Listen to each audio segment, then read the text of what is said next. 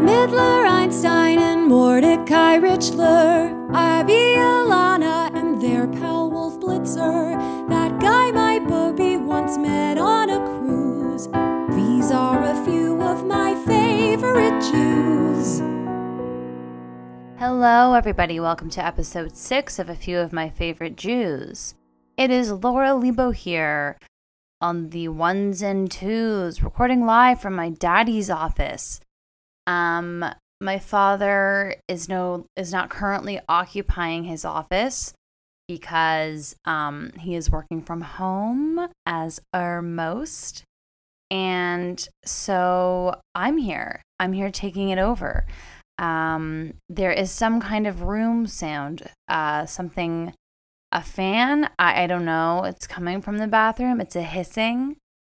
Could be a bathroom snake.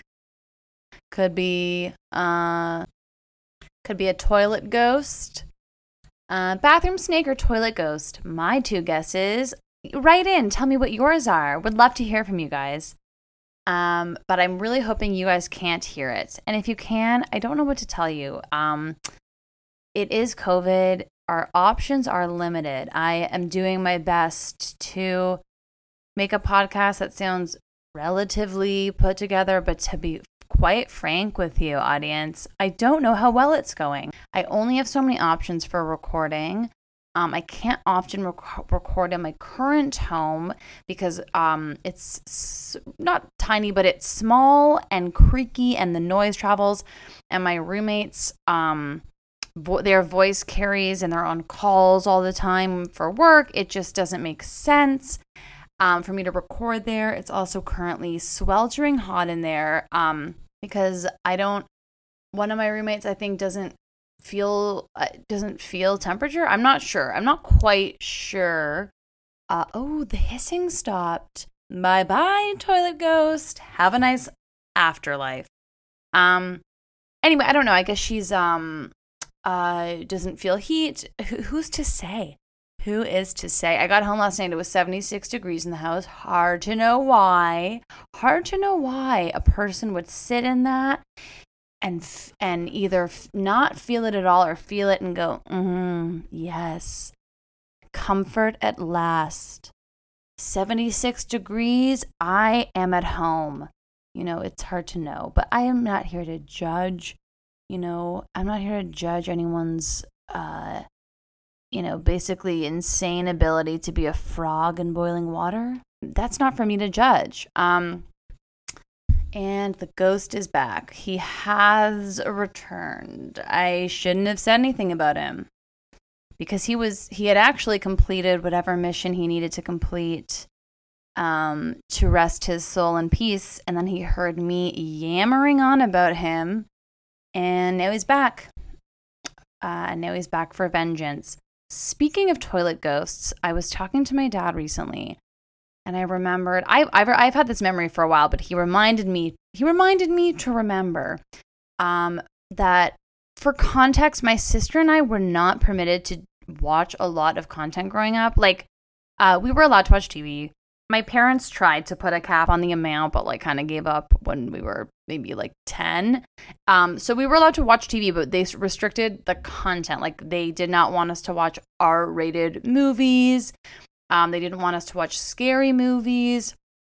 And I remember we watched Scary Movie, both an R-rated film and a frightening film. It's a comedy, but if you're a little baby like me and my sister, it's scary. And we watched it at our cousin's. We would go to our cousin's house who lived around the corner, and their parents were a little more lax, partly because they just were, but also because they had, my two cousins were our age, mine and my sister's age, and then my aunt had twins who were 8 years younger, so they were just busy, which was great. We could watch stuff. And anyways, so my sister and I had not seen a scary movie ever, and I don't know that we wanted to. I don't think it was something where we were begging our parents to watch a scary movie the way we would beg them to get a dog. And then one day we were I think we were in Vermont. Perhaps we were skiing. I don't remember.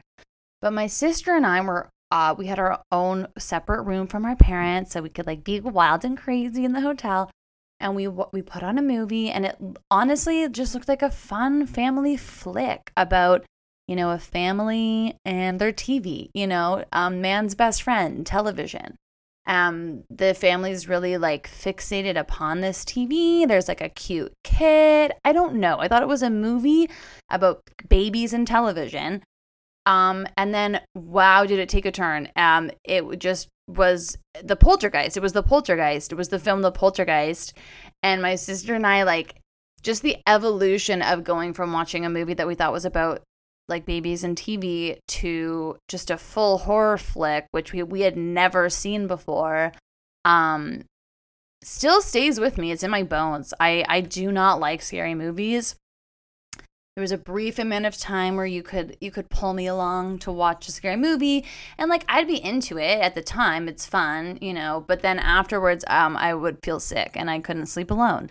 It was just like anyways. I think that's why you should show your children horrifying films from a young age, because you don't want them stumbling upon the Poltergeist at age, you know, 10, much to their horror, you know. So I'm just saying, scare them a lot as children, you know. Maybe, you know, make peekaboo a little more interesting, you know. Maybe you have like some fake blood in your teeth, or some kind of, you know, horrible wound painted on your face for peekaboo. You know, as sometimes you hide and you like pop up in front of their high chair. Maybe, you know, you pop up, you disappear, you bring a stranger into your house, and that stranger pops up. Right? Because the kid doesn't really understand where you've gone. So it will think you've just been replaced by like some next mom, you know? Keep it interesting, keep it scary, keep it spooky for the kids.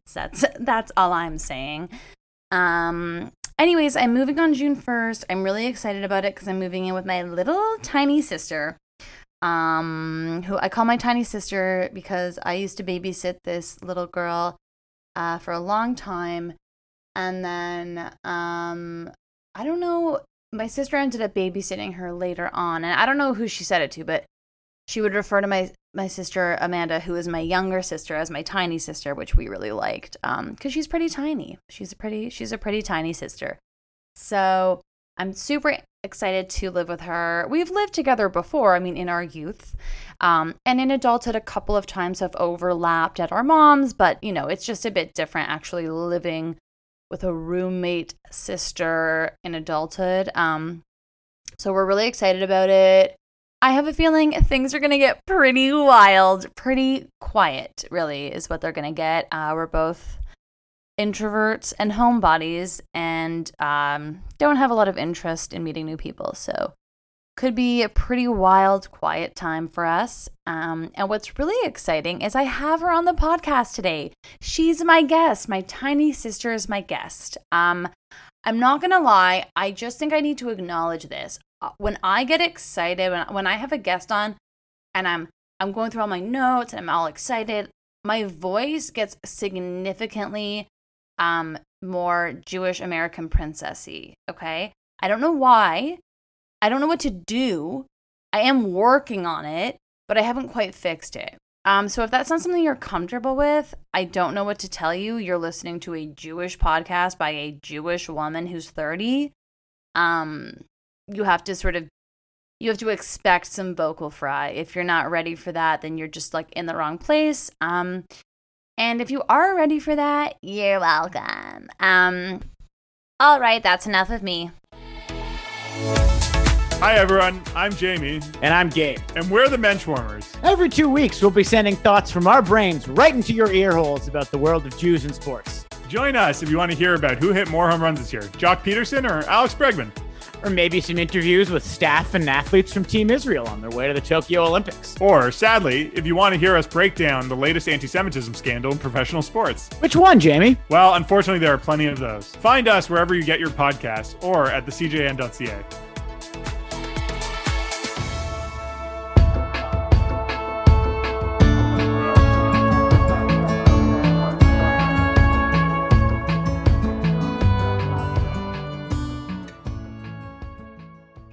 everybody. Welcome to episode 5 of A Few of My Favorite Jews. I'm here with my tiny sister, Amanda, and we're here to talk about Miss Amy. I don't know if she has a middle name, but Jade Winehouse. Amanda knows everyone's middle names. It was a question she used to ask people a lot when we were children. Mm-hmm. So she's your go-to gal if you need a middle name.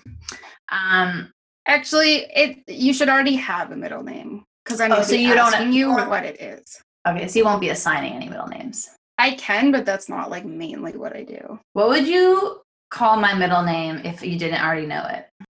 I'm seeing you on the subway. Are you wearing that thing in your hair? Yeah.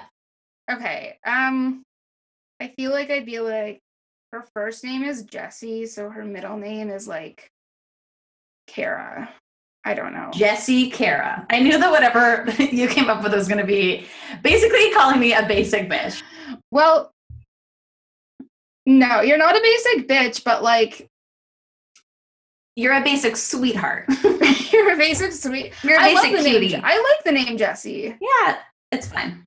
That's cute. It's a cute name. Kid Jessie. Yeah, but what was the middle name? I think I didn't like that. I forget now what you said. Kara. Honestly, you're putting me on the spot. I can't think. If you cannot handle the heat, get out of the kitchen. We're live here. You better handle the pressure. Okay. What about Juniper Harlequin? Now we're closer. There we go. So we're both dressed up as Amy Winehouse. Amanda did a slightly better job than I did. She got the mole. It wasn't a mole. It was like a Monroe piercing. You dumb idiot. But then I've seen photos of her with a mole. Or maybe it's just a scar. It's probably just a scar from her Monroe piercing. Is that what she called it? A Monroe piercing? Or is that what it is? I think that's just like what it's called. Oh, okay. Yeah. So we're here to talk about Amy Winehouse, Amy Jade Winehouse. Beautiful, dear singer who belongs in both of our hearts, I would say. Mm-hmm. Why did you choose Amy as your favorite Jew?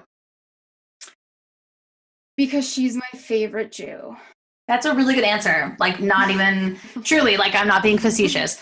I don't think a lot of people picked their favorite Jews. Like, they picked people that they liked that were Jewish, but I think you really picked your favorite.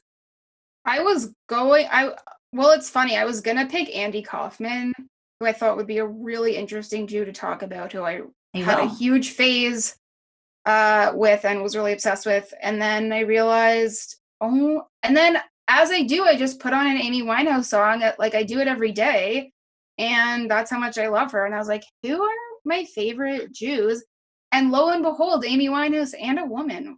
And then you do that thing they do in shows where they're solving a mystery, where you're like, you put on Amy Winehouse and you're like, wait a minute. Amy Winehouse,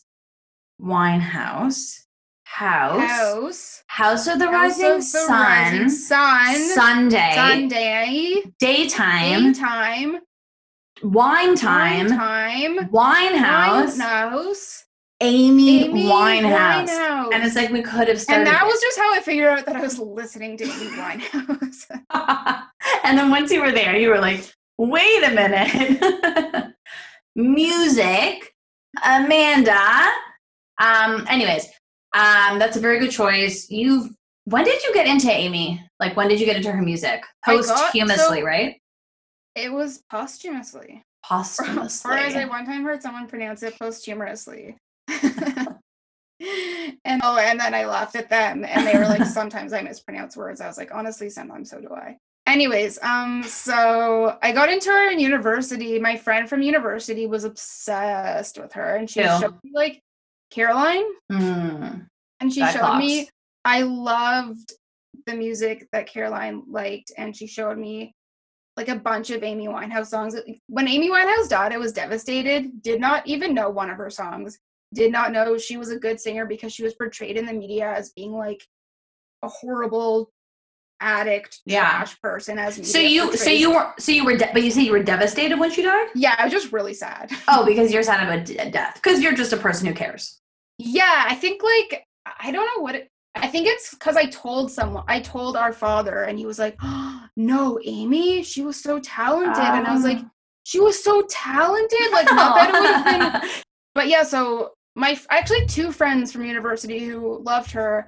But my friend Caroline and I would be obsessed with like singing songs in what's the photo booth? We'd record ourselves in photo booth and find like really obscure Amy Winehouse songs and like sing them into the microphone, and we sounded so funny and hilarious. I'd love to find those if you could. Okay, so we're gonna quickly just like chat about her life, okay?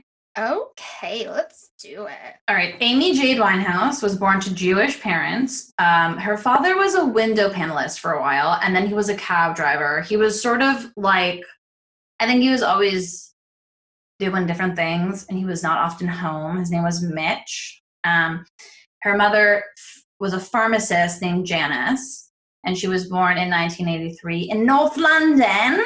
North London. North London. So she was a London Jew. Yeah. Other London. I got emotional when you said London Jew. No, wait, what just happened? Yeah.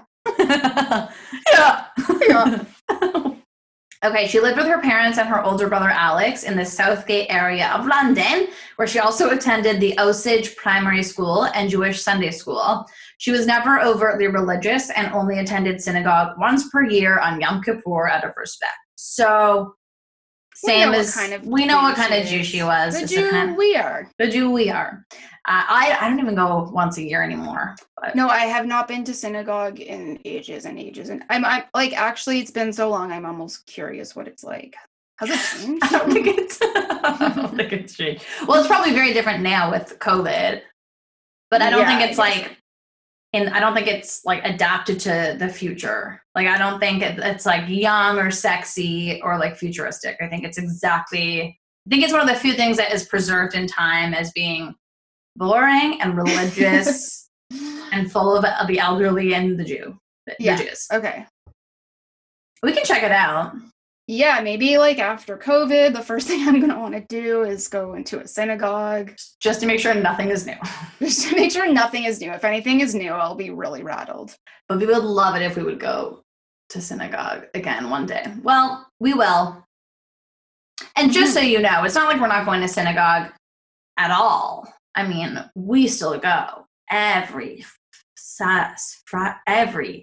week that you're supposed to go. Yeah, whether it's Friday, Saturday, or Sunday is anyone's guess. But one of those days is important, and we go. Yeah. Or Wednesday. Wild Card Wednesday. I love going to school on Wild Card Wednesday. It's so fun. They play bingo. Yes. And you can celebrate any Jewish holiday you want. Your choice. Yeah. Dealer's choice. Wild Card. Yeah. Besides Wild Card. She grew up surrounded by music, especially jazz, with many of her uncles being jazz musicians on her mother's side of the family, and her father's mother being a singer who once dated the jazz saxophonist Ronnie Scott. So her father's mother, Cynthia, she was very close to. Yeah, you know. Tell me what you know. Well, I think she had a tattoo of her. She was really, really close to her. And when Cynthia died, I think she called her Nan. But she did. Yeah, her Nan. She was really, really devastated. And I'm pretty sure this was also when she was like in the throes of her addiction. Yeah. So it was just like not a great combo. Yeah, things were already pretty bad for her. And then her Nan died. And yeah, she got a tattoo. And her mother was like, her Nana would not have liked that. I wonder how many young Jews have tattoos in honor of people who would absolutely hate them. Hate it. Yeah. Yeah, no, her grandmother, Cynthia, she was very, very close with. She was like one of her biggest supporters, but also was kind of critical of her. And I think she also sort of lived vicariously through her because she also wanted to be a musician and like had almost made a go of it at one point. Like she had a jazz band. And just because maybe because of the times, she was a mother, she just couldn't pursue it fully. And I think she sort of lived a little bit through her granddaughter. They probably were also able to bond over their love of jazz. And I think she was like really obsessed with her father, Amy Winehouse, and he left the family early. Mm-hmm. He left for a different family. And I feel like that was maybe a way of connecting to him.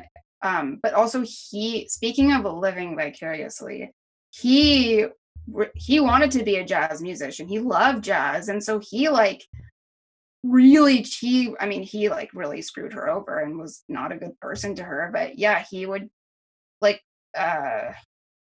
just like exploit her to try and be famous himself. Well, there's a story of Nick Szymanski, and I forget who else was there. So Nick Szymanski was like her first manager, although I don't think he was actually a manager. He worked for the management company because he was also very young.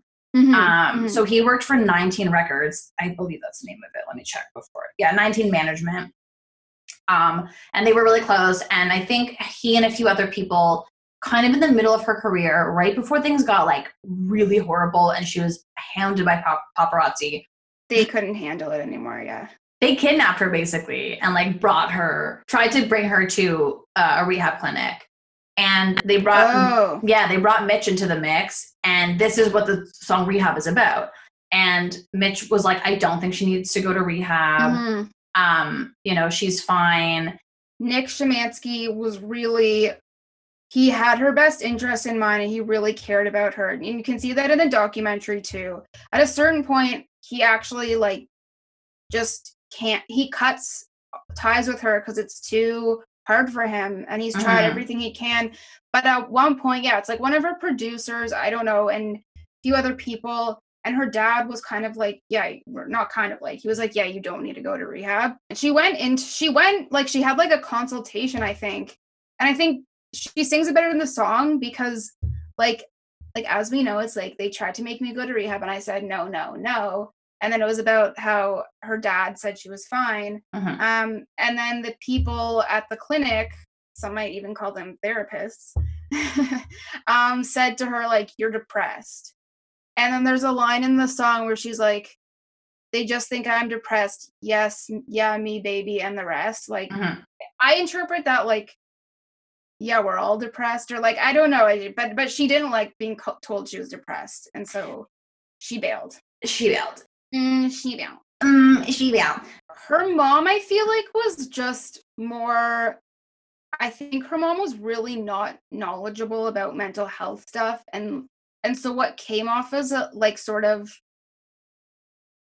maybe like turning the other cheek or turning a blind eye. Turning a blind eye was actually just like, maybe part of that it was upsetting for her to see her kid like that, but also like, it seems like she didn't know a lot of things. Like there's a scene in the movie where she's like, like I don't know if this is exactly how she says it, but something like she reflects on how Amy Winehouse used to like binge and then throw up. And then she says like, I think that might've been bulimia. Like she's sort of, and if you've seen her in interviews, there is something very like a bit spacey about her. Like she just seems like very, very like spacey and like someone who would end up with someone who really takes charge. Yeah, I think she's a little bit submissive. Yeah, that's the vibe I got from her, is she's kind of just a bit like unaware. She was a bit like, it's just like, what? This is like the most random memory. But at at summer camp, we had some evening program, and like, I don't even remember how this came to be, but the instructions of the evening program were totally misinterpreted, and everybody thought they had to send a representative from their cabin up to pretend to take a shit while driving. And so everyone went up and was like pretending to drive and taking different kinds of shits. So like if someone was constipated, they'd be like pressing on the gas, and then if someone had diarrhea, they were like swerving all over the road. And then at the end, whoever was leading it was like, okay, that was not the assignment. Like, I don't know. Was that even like close to what it was? Yeah. So there was supposed to be like an act out, and it was supposed to be about like pooping was like one of the subjects, but it wasn't the whole thing. I think it was more supposed to be like activities you do at camp or something, including like pooping on canoe trips. I don't know. But they were like, I don't even know how this happened, but you all did it, and it wasn't what we asked of you at all. That's really funny. Anyhow. Wait, really quickly, I did you had to do like an evening program activity for your section. And so my friend and I did a scavenger hunt, but we missed a really key ingredient, which was like you send them back to the original place at the end so you can all like meet up and like see who won, but we forgot to send them back to the original spot. So they were just like all over the camp and people were like, where is everyone? Is it done? And we were like, oh yeah, it's over. It was like everyone was so confused. They're like, we're just gonna need to quickly drive the lake, no big deal. But like Yeah. In 1992, encouraged by her grandmother. The year I was born. The year Amanda was born. And it says that's how everyone knows 1992. Yeah.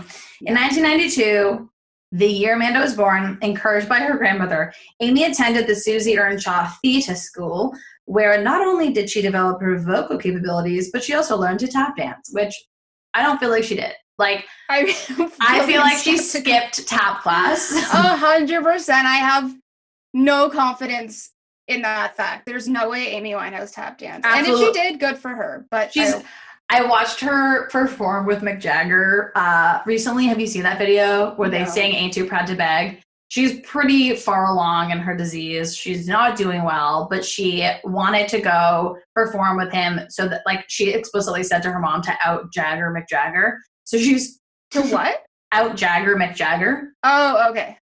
And so she is trying to do like the Jagger swag. Yeah. But she looks insane. She's sort of doing this like weird tiptoe. And I'm like, she had really weird dance movements, which really I loved. weird. But in that context, it's weird. Oh, but also like her dancing is weird. It's amazing, but it's not like the kind of dance you learn at school. Like if that was what she was taught. They don't teach Jagger dancing at school. They don't teach tiny tiptoes at dance school. Okay. So she went there. She started a rock group called Sweet and Sour with her friend. Yeah, with her best friend Juliet Ashby. Juliet Ashby. What was I going to say about Juliet before? Oh, we were talking about her generosity, Amy's generosity. So when she and Juliet moved into their first flat, she paid for the whole thing because she had gotten her first big check for, I don't think at that time it was just a publishing deal and not a record deal, but she paid for the whole thing. Wow, that is very generous. Juliet lived there rent free. Juliet's the one, if you've ever seen the documentary, like anyone who might be listening to this, you've seen it, but you Laura, but Juliet's the friend who's like really invested in Amy's well-being and like really cares about her, is really devastated about that. Got me more than anything. That her friend Juliet and Lauren, that got me more than anything. I think like because in a way at that age your friends do know you're better than your parents. Yeah, they probably felt like they had the closest proximity to her and the best chance of stopping her. Yeah, the saddest part of that documentary is when, so I think it's the Grammys and Amy Winehouse won a Grammy. Yeah, I know what you're going to say. Like Tony Bennett had announced it. It was like via satellite. It was like via, she wasn't in the room. And so she was videoed in and they're like, there's a video of the room where she's waiting to hear whether or not she won, and she's so excited because she loved Tony Bennett and she just like couldn't believe he was announcing the winner, and then he says her name and she's like freaking out and she's so excited and like she's crying, and her parents and her family go on stage and she's hugging them.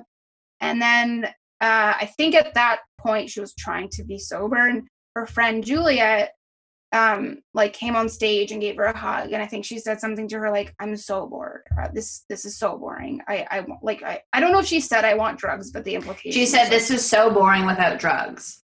Okay, yeah. But here's the thing, I remember when we saw that in theaters, so me, you, Amanda, and our dad. Yeah. So I would point at him, but he's not here. But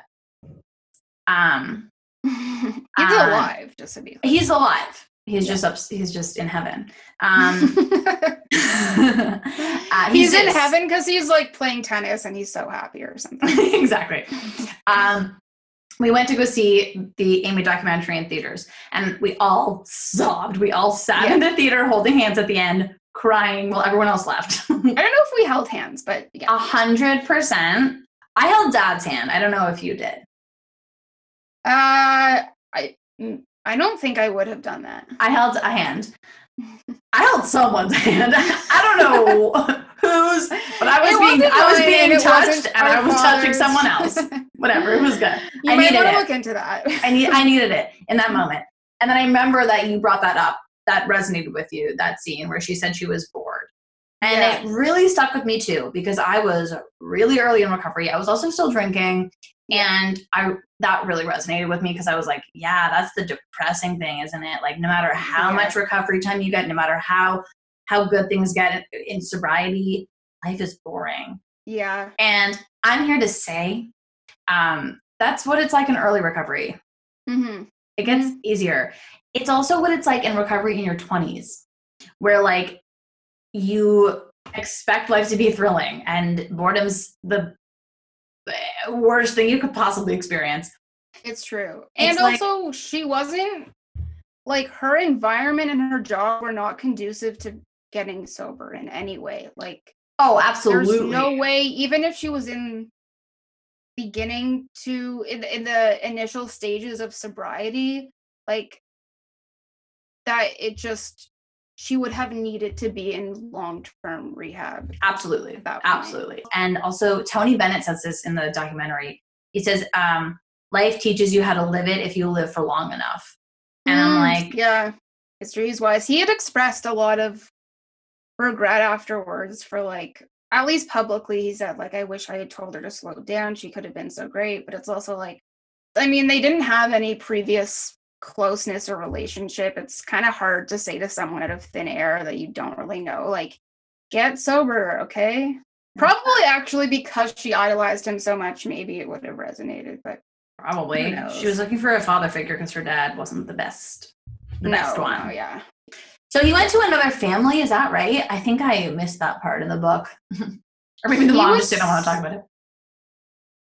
As I understand, he was cheating. Yes, he was unfaithful. I don't know if he had a whole other family. He was unfaithful, is that the term we use these days? And I thought, like, I know that I feel like he's still with the woman that he cheated with. Okay. I don't know if there were kids involved, though. Like, I know he didn't have any more kids, and I'm pretty sure. Okay. I don't know if she had kids, but he was, at that point, like, he was pretty in and out of her life. And this is where I wanted to talk about a Judaism aspect, because this show is about Judaism, and also relate it to one of her songs. But, so basically, she sings a song about her dad, and it's like, can I play it? Or, like, yeah, sure. Okay, I'm just gonna. DJ Amanda on the ones and twos, taking a piss and then a poo. Okay, so this is, we'll just, like, give it a listen, and then I'm just sort of gonna, like, deconstruct it, if you will, but okay. Understand, once he was a family man, so surely I would never, ever go through it firsthand. Okay, so what she said was, understand, once he was a family man, so surely I would never, ever go through it firsthand. Yes. My interpretation of that is that she was involved, she had cheated and been cheating on, and she's sort of reflecting on that, but it starts by reflecting on her own upbringing with her father. He was a family man, and so obviously, like, her saying that I would never go through this firsthand, I think is like her kind of saying, like, my dad was a family guy. He loved his family guy. Like, we didn't have any problems in our family. Like, I would have never experienced cheating firsthand. Right. Is how I interpret it. But then we do know she wrote about this a lot in Back to Black, but that she was cheated on, and actually, I don't know if she cheated on someone else. She's been cheated on, and she cheated on someone else. Then the next part is this. Can I play it? Yeah, go ahead.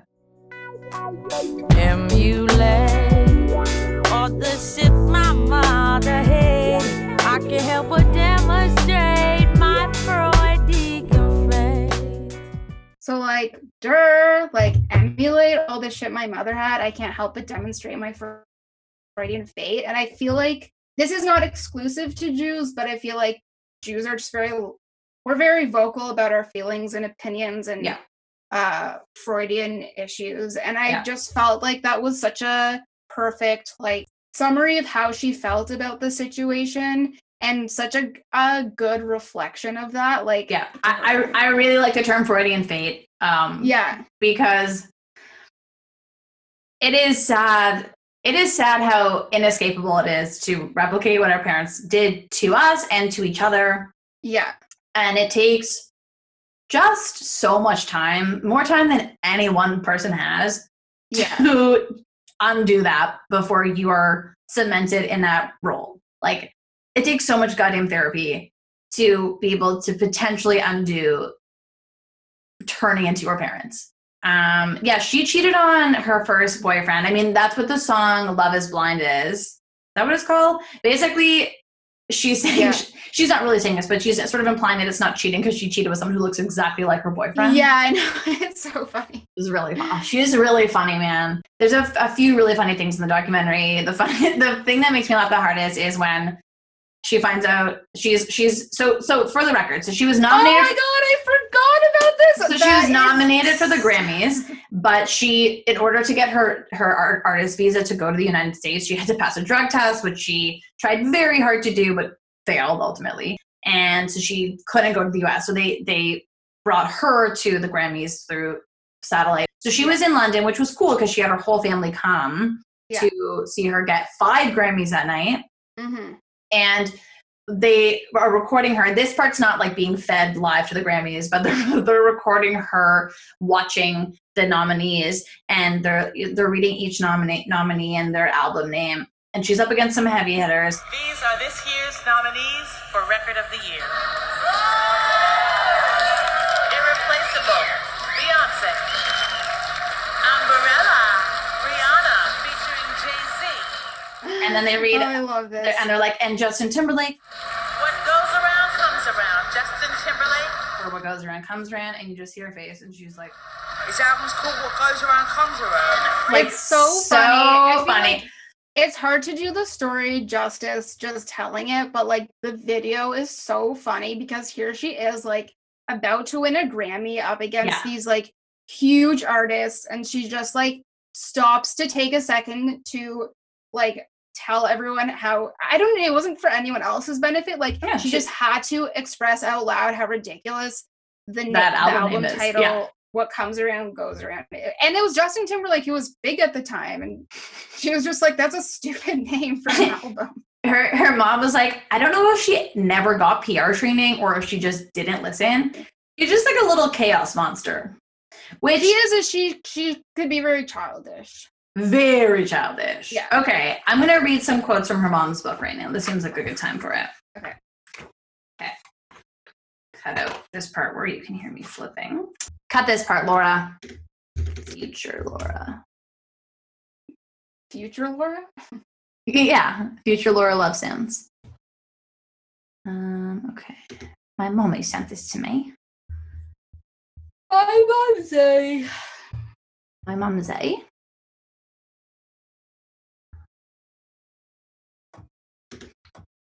So don't be mad at me, 'cause you're pushing 30. And your old tricks don't work no more. No. Okay. Right from the... Should I do a British accent? Let's see how it goes. Right from the very beginning, when she was a toddler. No. Right from the very beginning. It sounds like that movie Renee Zellweger's in, the Princess... Chicago. The Princess Diary. The one that's like, Mr. Darcy. Bridget Jones. Yeah. Mr. Darcy's not from Bridget Jones' Diary. It's from Pride and Prejudice. But I mean, you're just being British. You're just being generally British. I am more familiar with the Bridget Jones' Diary like movie than the There's like an blah blah blah British whatever. Okay. Right from the very beginning, when she was a toddler, she was loud and boisterous. A toddler. Right from the very beginning, when she was a toddler, she was loud and boisterous and scared and sensitive. She was a bundle of emotions, at times adorable and at times unbearable. Okay. Yeah, that was like her whole vibe as an adult. Like, knew how to be really charming and charismatic and get people to like her, but then could also be really rude and like sort of aggressive and immature and just sort of like bratty, maybe. Yeah, in fact, with you saying that, like she knew how to be charismatic, but then also push people away. I want to read you this very brief story about her at a bar mitzvah. Hold on. So this is a memory of like a friend, her Janice, her mother's friend's son's bar mitzvah. Okay. So the boys were huddling up, like a bunch of boys there were huddling up in a tight group, dancing together, arm in arm. Mm-hmm. And Amy kept trying to muscle in on their fun. Mm-hmm. And she just ended up making a complete nuisance of herself. Getting there. And the other children seemed to develop a pack mentality around Amy, probably because it was the easiest way to force her back. Unable to command the attention she wanted, she stormed out of the hall and smashed her boot through the outer glass doors of the venue. Brian told me afterwards how he had watched Amy lift her head several times and scan the room to see who was watching, and when she realized no one was taking any notice, she'd bury her head into Jan's chest again and sob even louder. Whoa. I know. That's interesting. I know. That is really sad and also explains so much, especially because her whole thing as an adult was like, she's like, I just want to be a singer. I don't want any attention. Like, I don't want to be famous. But I mean, she did. Yeah. Hold on. I want to find the other. There's like a trailer for her movie. And I remember I was so excited to see the movie. I played the trailer over and over again. And there's a line where she's like, I don't think I'm going to be at all famous. I watched the movie again last night and I thought of you because I remember you always. I don't think I'm going to be at all famous. I don't think I'm going to be at all famous. Her mom says she was naturally provocative because it attracted attention, but once she'd got that attention, she couldn't control what happens next, and she shied away from it. Oh my God, that's so accurate. If you see her in interviews or just the trajectory of her life, that is so accurate. I relate to that really hard. Yeah. I relate to that really hard, especially like when I was a kid. More of a teenager, actually. I wanted attention so badly. Mm-hmm. I didn't, and I had no idea how to get it. So I would just do whatever I thought would get me any kind of attention. I couldn't categorize good versus bad attention. And I did anything I could to get any attention. But then once you have that attention, there's a person on the other end of that attention. Yeah. A human person who you don't account for. Yeah. You don't really realize that, like when you're so young and you just are desperate for attention and don't know how to love yourself, and the only way you can get love is through getting other people's attention. Well, you want attention at a distance. You want the attention, but you don't want to have to actually deal with it once it's there. That's right. You just want the praise, but you don't want to have to interact with that attention. That's right. And the attention feels like it exists in a vacuum, severed from any other human. It feels like it exists only for you. Like that's the kind of attention you want as a kid, is like, I want this attention that will then bolster my sense of self. So it's all about me. Yeah. There's people there. There. That's who's giving you the attention. Now what do you do with this person? And I made all kinds of mistakes in my youth with that exact sort of mantra in mind. Like, get attention at all costs and then have no idea what to do with it. I feel like a lot of it stemmed from like wanting to get attention from her dad too, because he was absent, and she would sort of throw tantrums as a kid. There's like videos of it, and I think there's clips of it in the movie, but I don't know, this is just a guess. I won't try and psychoanalyze her life or pretend I know anything really personal about how she was feeling, but I do feel like it's a part of it was like just trying to get her dad's attention, as is probably like anyone who's trying to get attention. It just stems from like trying to get attention from the people who you always wanted attention from, which is usually your parents. And you have to live long enough to figure that out and stop trying. Yeah. Okay, I'm going to try and get us sort of on a narrative track here. So she signs with 19 Records, 19 Management. She makes Frank, which she ends up really resenting because she didn't like the way it was mixed. Like, she didn't like the way it was produced. I thought that was just the case on one song. It was on one song, but because she's a perfectionist and kind of unstable, the whole album she just was like resentful of the way it turned out. Okay. So she makes Frank, then she starts dating Blake pretty soon after that. Blake is, I'm not quite sure what his job was. He was a musician too. That's how they met. He was a musician. Okay. And Frank, oh no, I'm sorry. I'm wrong. Frank, yeah, no, she did meet him after Frank, and then Back to Black was made after they broke up temporarily. Yeah. So she meets Frank was mostly about her, this guy she was dating before, like her first boyfriend. Who seemed nice. He was a lot older than her. He was like 4 years older than her. Oh, that's not bad. You know? And he was just softer and like gentler, which she didn't like. She wanted somebody who was like manly, which is obviously a bullshit definition of man. Yeah. So in this time she meets Mark Ronson, who she thought was just going to be like an old Jew, and turned out to be a young man. And they make Back to Black, I think, like in a night. Like they made it really quickly because he was able to. He was one of the few people that could actually guide her without her feeling like she was being intruded upon or her boundaries are being pushed. Yeah. And he knew how to like get things out of her, and he tapped into this breakup she had with Blake. Back to Black was actually, they met because they had both, not because, but they were both cheating on their partners when they got together. Yeah. So I think like Back to Black was sort of about that. I don't know. No, I think Back to Black was about going to a dark place. It was about their whole relationship. So like there were different songs about different elements. I meant specifically the song Back to Black. Like when she says I go back to black, but I think that was more about the breakup part. It is because I think she alludes to him going back to his girlfriend. Yeah, he goes like his safe place. Yeah. Or that same old safe bet. I think he's referring to his ex-girlfriend. Yeah. She's referring to his ex-girlfriend. Okay, so and she goes back to black. And she goes back to black. Jack Black. Finally. Jack Black. She finally goes back to Jack Black. Okay, so at this point she's quite famous at all. Not at all. So I think I'm going back a bit here, but I just think it's cool. She was like kind of an industry secret for a while because she was underage and people like wanted her for their albums and stuff. Which I think is how she was originally found by Nick Shymansky, is like one of the two Nicks heard her on someone else's song. Who's the other Nick?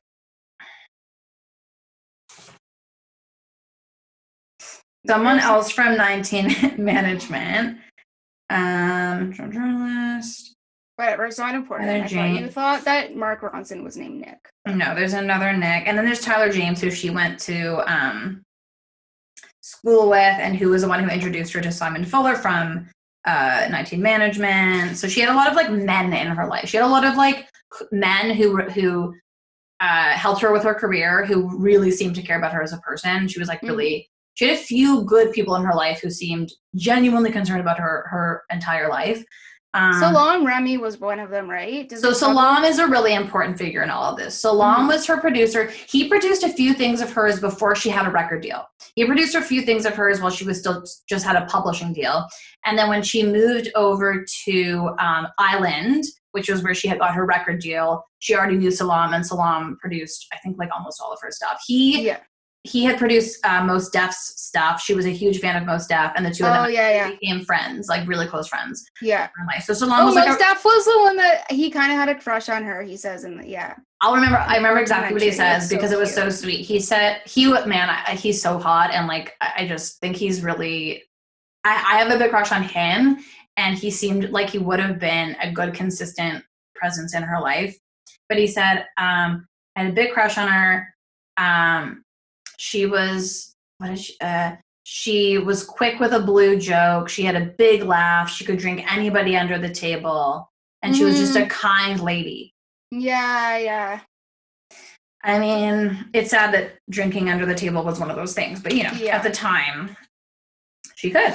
I see. It's double-sided. That's why I can't find this. Okay, Nick Gatfield. The Island head. Nick Gatfield headed up Island Records. Okay, I see.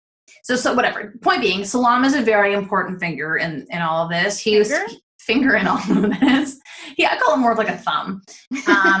he stayed friends with her for her whole life. He was just he was like one of the main figures in her life that stuck around and kept trying to get her help, and he produced all of her stuff. He produced Back to Black. Her manager ended up being her promoter. She asked her promoter to be her manager. I don't know how the music industry works, so to me, your promoter shouldn't be your manager. Okay. Your promoter just promotes clubs and stuff. This is Ray, exactly. Okay. So he was also around for like much of her life, and then at the end, her bodyguard, what's his name? God, he was the one that found her. Yeah, and they were really, really close to Andrew Morris. Okay, Andrew Morris was hired right at the end because they needed like way better security because of how insane the paparazzi was getting. And he basically says that like the two of them were family because they only spent time with each other at a certain point, and she almost treated him like a bit of, like a father. And he was also one of those people, like he wouldn't let her go to the pub. Okay, so she makes Back to Black, and this like launches her into even more stardom. It's where she really found her place. It's where she really found her fame in the U.S. It was produced by Mark Ronson and Salon Remy, with Ronson playing demo tracks, You Know I'm No Good and Rehab, on his East Village radio show in New York. It was released on 30 October 26, very British way of putting the date out there, and it made it to #1 in the UK charts. It stayed in that position for 2 weeks in January 2007 before dropping and then climbing back up again in February, becoming the best-selling album in the UK that year. It's also been a key influence in the widespread popularity of British soul through the late 2000s, paving the musical landscape for artists such as Adele, Duffy, and Estelle. Adele, Duffy, and Estelle? Adele, Duffy, and Estelle. She won a bunch of friggin' Grammys specifically for that album. She also made a lot of live... Oh, yeah. So Rehab was like the big single. Yeah. So she made several live appearances to promote Back to Black in 2006. And this was when she was still like pretty much all her appearances were still like coherent. Yeah. Even her messiest performances, there's really only one where she's actually just not performing. And that's probably the one where she was like fully kidnapped. I don't know. I think that was actually her last performance ever, the one where she isn't performing at all. Basically, she really didn't want to go on tour. She kept saying no, and her management, including her father, pushed her into it. And so she basically just was like, I'm not going to perform. Like, she got on stage and she just wouldn't sing. She just wouldn't sing. Yeah.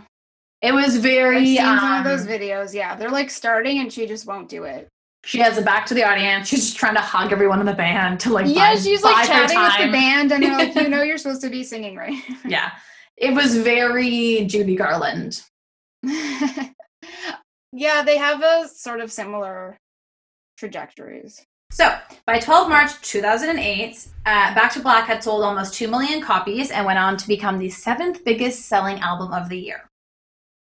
On the 27th of November, Amy announced that on doctor's advice, the rest of the dates that year were canceled. Her album, though, stayed at the top of the charts during the first part of 2008.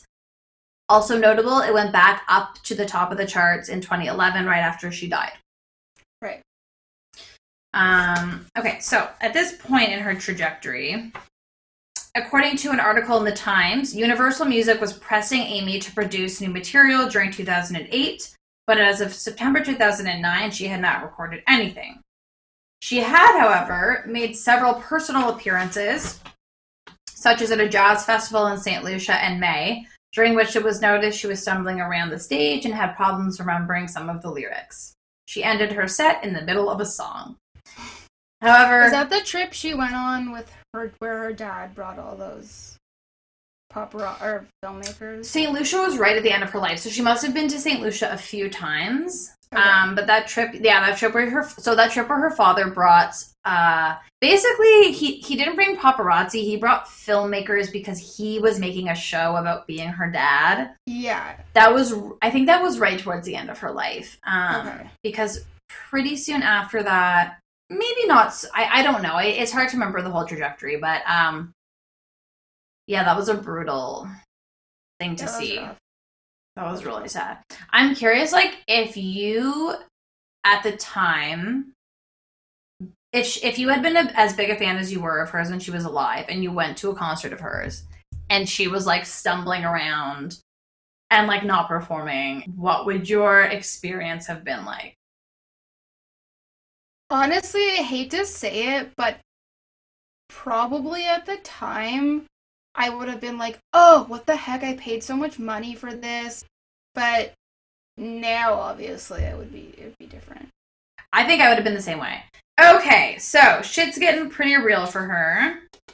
A new album was suggested by Island Records to be on the cards for 2010, with Amy herself stating it would be ready no later than January 2011, and it would be in similar style to her second album. However, Mark Ronson stated nothing had yet to be recorded. I can't even imagine. I mean, at that point, she was so far gone that I'm sure she didn't necessarily really feel the pressure of having to make a new album because she was just so single-minded about her drug use. But if, like, you know, let's say there was a day where she couldn't contact her dealer and she was in withdrawal and all of a sudden the reality of her situation came rushing in, having like a homework assignment on top of all of that. Oh my God, that's horrifying. You know, like I think that's a thing. She was never really good at, even with her first album, she could not stick to a schedule. Like the only way she'd ever get any recording done is if Nick Szymanski or somebody who at 19 Management or later at Island Records called her and got mad at her and was like, you have to do this now or it's not happening. And then she would get it all done in a few hours. And that was Yeah, that was the thing. Like with Back to Black, I think she had a lot of writer's block, and I don't know if it was writer's block or she just wasn't in the mood to write anything. She really procrastinated it. And then, of course, she writes it in like 2 seconds, this huge worldwide hit. You know, she actually didn't want to take antidepressants when she was younger because she was scared it would like dull her creativity and dull her highs and lows. This idea that the sicker you are, the more creative you are. It's like, yeah, you won't be able to make squat if you're not well. That's what's sad is like when this is what's sad about her death for me personally, is that like there's no singer on planet Earth who brings me as much joy as Amy Winehouse. So now that she's dead, there were some albums, there was one album released posthumously, or as we like to say, posthumously. And it's amazing. It's incredible. There's one song, I know you've heard it. It's a cover of Will You Still Love Me Tomorrow, and it's like the most beautiful so thing good. ever. I also love the song Long Day, which I believe is on that album. Yeah, it's sad that she'll never make more music. There's certainly artists that she loved who I listen to, and I really like them. Mm-hmm. And there's like new artists that I like, but there's just like, I don't know. I'm like really obsessed with Amy Winehouse. It's funny because I've had people be like, "Oh yeah, you play her a lot. You really like her, don't you?" It's like, yes. I only just love her. Yeah, I know. Well, it's so. I think that the artists we find in our teenage, like late teen, early 20s years are like they're so important to us, and they define our sense of music or comedy or whatever you're talking about.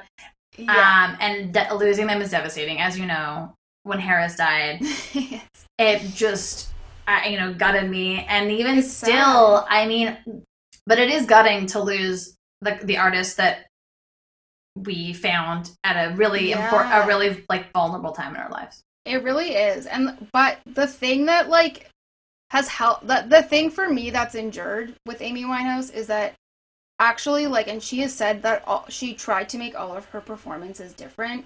So whatever she recorded, it was different than what she was performing on stage. And there's one song I discovered. So there's a song called Cherry, and it's a song about her guitar and how like she bought this new guitar and she wanted to tell her best friend about it, but they weren't in touch at the time or something. So her guitar is like her best friend, and it's really funny. And it's like it's a beautiful song. And I know like the version of that song that's on the album Frank. But there's a live version of her performing in London that I'd never heard before, and I've been obsessed with it. I've been listening to it over and over because it's like she sings it in a different way, but I'm so obsessed with this performance of it. Yeah. Oh my god, did I just ruin my cat eye? No, that's great. But yeah, it's so good. You know what's funny is that my guitar is my uncle. Oh, so a bit different. He's my mom's brother. Okay, true. I just feel like how did my mom get a brother? Do I really need to draw a diagram? I also feel like guitar, like if a guitar were personified into a relationship, it's an uncle above all else. Don't you think? No, because I'm thinking of her song where like I almost see her guitar as like her best friend or her partner. Well, she's okay. Fine. I just don't see a guitar as an uncle. I don't know. I don't play guitar. Just uncle vibes. Anyway, what was I gonna say about something new? Two things. One is when she's recording with Tony Bennett and she does a new take, and he says something about how he says, you know, I'm like you. I never like to do the same thing twice. And she's honestly like so starstruck or high or both. And she's like, she's kind of like, what? Yeah. And then she's like, yeah, exactly. Like, we never want to do the same thing twice. Yeah, exactly. And she keeps saying, yeah, she's so cute. She's so cute. And then she stops, and then she's like, but I'm like you, not you're like me. I'm like you. Oh yeah, it's really cute. It's so cute. She was like wildly humble. Like, yeah. She Mos Def said this better. He's like, when she blew up in the States, she definitely didn't feel like, he said she almost felt embarrassed by her fame. Well, there's like Prince covered her song Love is a Losing Game, and didn't know that. Yeah, and I don't know if this was before or after her death, but there was this might have been after her death, but there was, when she was still alive, like an interview of her, and someone said that like Prince wanted to collaborate with her and blah blah blah, which would have been like a huge deal for her and anyone. And like, it was Prince, and for me, it'd be a big deal. For me, it'd be, I mean, it'd be a big deal. Right. I'm not a huge Prince head, but don't tell anyone except for anyone who's listening to this. But she's so humble about, she's just kind of like, wow, yeah, I mean, yeah, that's pretty cool. But she almost seems like really embarrassed by it. Here's my question for you. Why do you think you connected with her so much? Is it just her music, or is it her persona, or is it a bit of both? I think initially it was her music. I just really was drawn to it. I really liked it. I loved to listen to it. I loved to sing it. And then as soon as I became obsessed with all of her music, all her albums, I started researching her and her life, and I just thought she was so cool. Like, I guess I related to the more vulnerable parts of her, like the parts that could be childish or wanted attention, but she was able to put those things into such articulate words that obviously I could never in my wildest dreams do. And so I think, like, I just found her in some ways really relatable, but also I thought she was so cool and badass because I tend to be a bit of a softer person, and I just thought I was just so impressed by her ability to, like, on the surface, obviously this wasn't really what was going on, but just sort of like not care what people thought, even though she did, and like, you know, do crazy stuff like throw food at Dido's billboard and just be really like cutting, but also have this really like kind of sweet side. And then like I think the Judaism thing definitely there's just a familiarity there. I don't know if it's her lyrics, like she has one lyric that's like, I never hated myself or my age so much, and I just find that so relatable. She sings a song about Wait, elaborate on that. Like, I feel it's hard to say. It's like, wait, how does the song go? It's like, there's a part of the song where she's like, and the melodrama that my day deliver blows that surpass your rejection, it just goes to show a simple attraction that reflects right back to me, so I'm not as into you as I appear to be. It's from that same song. So I think I just love that lyric because it's so sassy and like well said, and it's like, I'm not as into you as I appear to be. But I think she's just singing about, like, I think that song, it's called You Sent Me Flying. I think it's about, like, rejection. And, yeah, one of the lyrics in it is just, like, I've never hated myself or my age so much. And I don't really know if it's about like having been rejected by a particular guy, but haven't you just been in a place where you're like, oh, I hate myself and I hate my age. Like, I hate myself, but also like, ugh, 20s suck. Like, if I was 30, I'd be mature. I don't know. I can't explain why it's so relatable. Well, I think I can't, and I think that's what I find interesting about your affection for her. Like, I can certainly relate to hating myself, but the age thing, no. But I think there's, like, something about her you always just felt really drawn to, and I think it is that, like, really intense vulnerability and that feeling of absolutely feeling like a child, but behaving like a teenager. But like, you know, but it's like when you so desperately just want the people that are supposed to want you, you really don't care as much, I think, about strangers or everyone else. You want your parents, your family, your partner to want you and love you. And I think her genuine, like, F you attitude towards the press and other artists and people that she didn't care about was genuine, because she didn't care what you thought. She really just wanted a very small subset of people to love her. Yeah. Does that make sense? Which is also super relatable. And I do want to play, I don't know when we're ending, but I do want to play a message. So and it's a bit grainy, so I don't know how well this is going to work out, but we can try it. But when Nick Shemansky, her manager, right, from 19 Management, when he was no longer in her life because he had distanced himself, she was sort of trying to get back in touch with him. And this is, again, in the movie. It's subtitled because it's grainy, but I do want to play it whenever, like, as sort of an exit thing for this podcast. I like that you're producing for me. Yeah, I'm your freaking producer. You're like, I have some strong feelings about how this journey should go. Not only do I love Amy Winehouse, but I am dipping my toes into the production management field, as they call it in podcasting. In management. It's a message she left for him. I know exactly what you're talking about. Yeah, so he wasn't answering her calls, which sounds mean, but he was really had tried his best with her, and it was he just couldn't do it anymore. And she leaves him this message, and it sums her up so well, because she kind of starts to, like, get a bit not defensive almost, but she's like kind of starts telling him, I don't know why you're not talking to me. But then she does this thing that she's really good at, which is like being charismatic and sucking people back in and sort of saying, like, I will love you till the day I die. But I want to play it. It's like, it's beautiful. I've watched so many interviews on her. I don't even know if this is from the movie or not, but I think it was her bodyguard that said, like, he asked her if you could take it all back and, like, not have the fame, not have the big record deals and hits, just to be able to walk down these streets alone, like with your friend or whatever, not being bothered, would you do it? And she was like, of course. She said yes. But it's like, she, I think, brought it up. I don't even think he asked her. I think they were watching a video of her, and she was like, damn, I'm really good at singing or something. And he was like, you are. And she said, you know what, I would trade it in to be able to walk down the street. Yeah, it's so sad. So crazy that people ever are like, well, that's what you get when you're famous. It's like, why? I know. Why?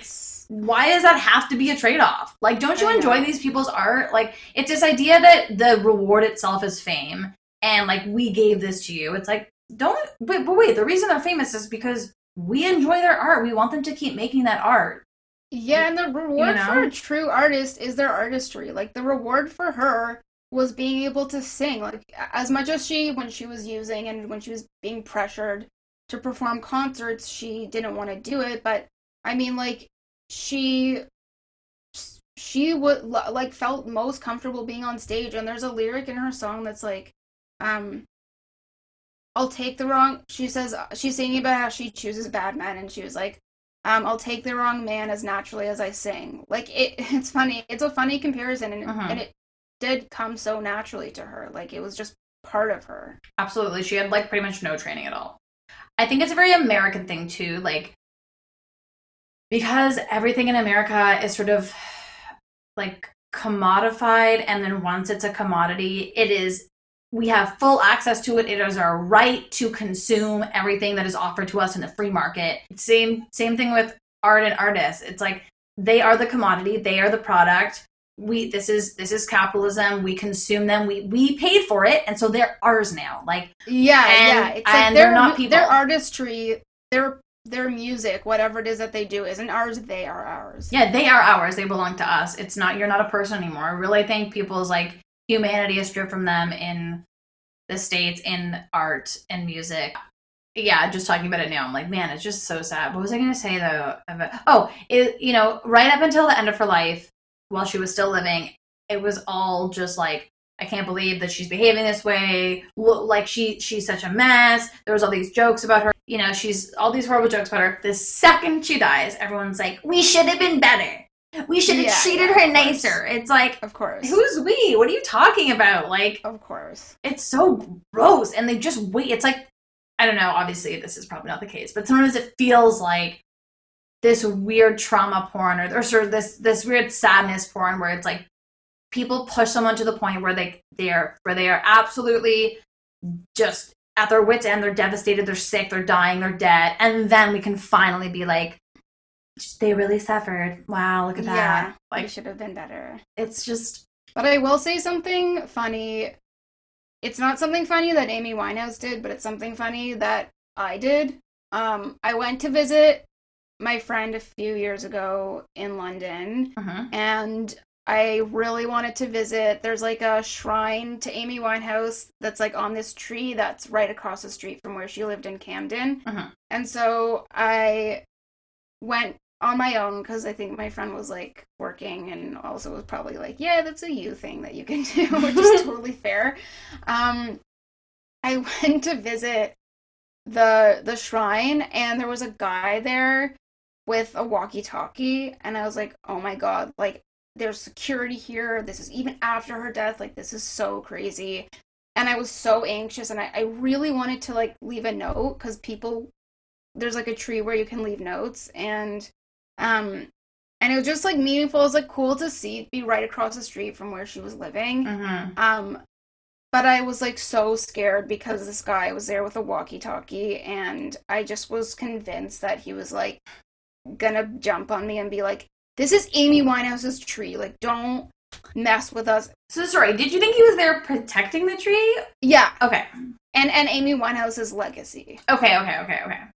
But he was just a guy with a walkie-talkie that had nothing to do with Amy Winehouse or the tree. Most guys with walkie-talkies are just guys with walkie-talkies. Yeah. I feel like it was maybe he was a construction worker and he had to walkie one of his coworkers. It had like zero. Yeah, you don't need like a license to have a walkie-talkie. Like it's not a gun.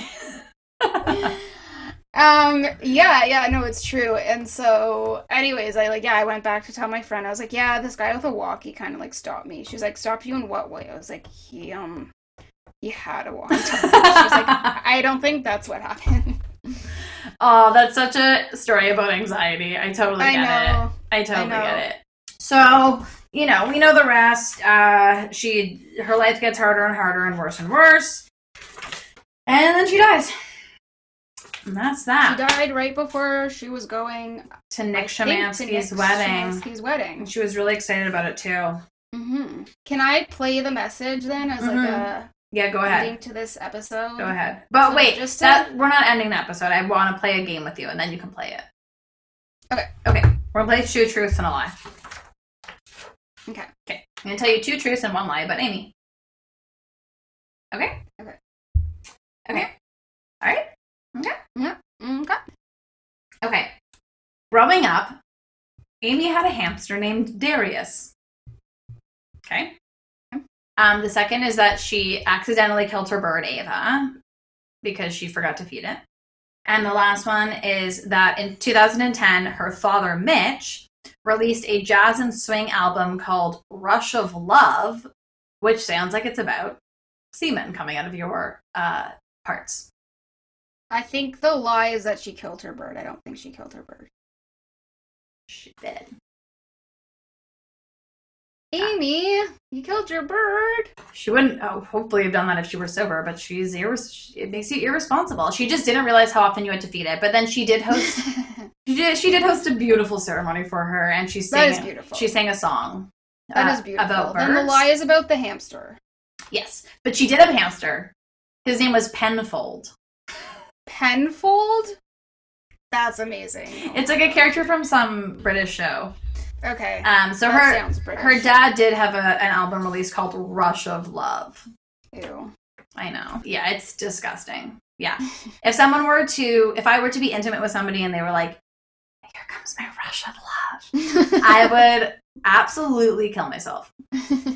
I'd run the other way. Which way would you run? Like forward? Because then you're actually running more into them. Or would you run backwards? Backwards. Okay. If I could do a perfect Amy impression, I would have tricked you into thinking she wasn't dead and just replaced her, like bought you a new Amy. And then where would you go? I would have to kill myself off. So it's like pick your poison. Yeah, you can stick around. I would rather that. Okay. Thank you so much for doing this. I know it took a while for us to get it all set up, but we did it. We did it! Woo woo! And I got to talk about my favourite Jewish girl. Nicky Boy is Amy, your favourite Jewish girl, apart from your mum.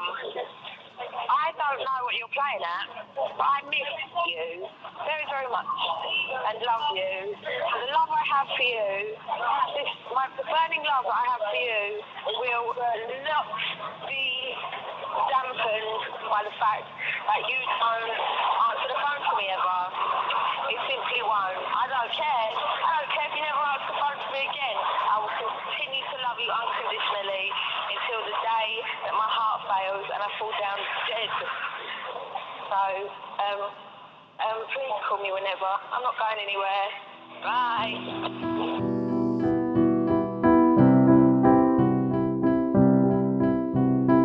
Huge thank you to my guest, my little sister, Amanda Leibow. She doesn't have anything to promote other than being my sister, so check her out doing that. This show is hosted by me, Laura Leibow. Executive producer is Michael Freeman. We're distributed by the CJN Podcast Network. Follow me on Instagram at Laura Leibow and Twitter at Tweebo. Follow the CJN on Twitter, Instagram, or Facebook. Find their other podcasts at thecjn.ca. Please make sure to subscribe and review the podcast. It really helps us out, and we're nice.